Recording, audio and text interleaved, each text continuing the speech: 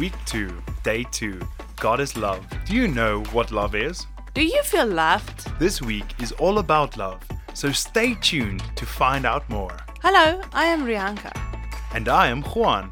Sometimes, when your parents are mad at you, it might feel as if they don't love you anymore. But as the saying goes, love is not a feeling, it's an act of your will.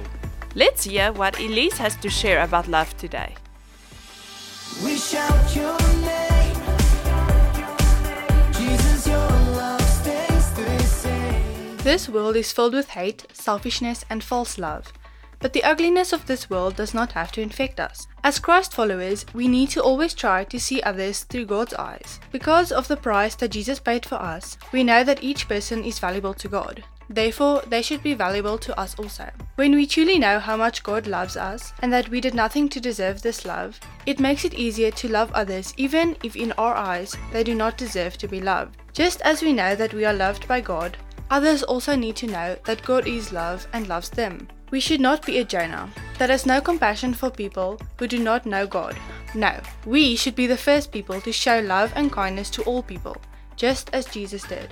1 John 4 verse 11 to 12 says, "Dear friends, if this is how God loved us, then we should love one another.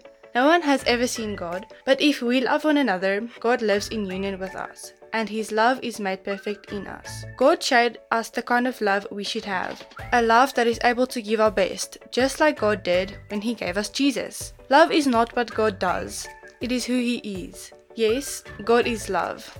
We can show God's love and our love for Him to others. This means when we choose His love, we will live in love. Let us pray. Father God, I praise You for Your perfect heart of love. I want to choose Your love and live in Your love. Use me to show Your love through my life and to others. In Jesus' name I pray. Amen. Think of God's love for you and others. How can you show His love for others at home and at school? Remember to follow us on our community page to learn more.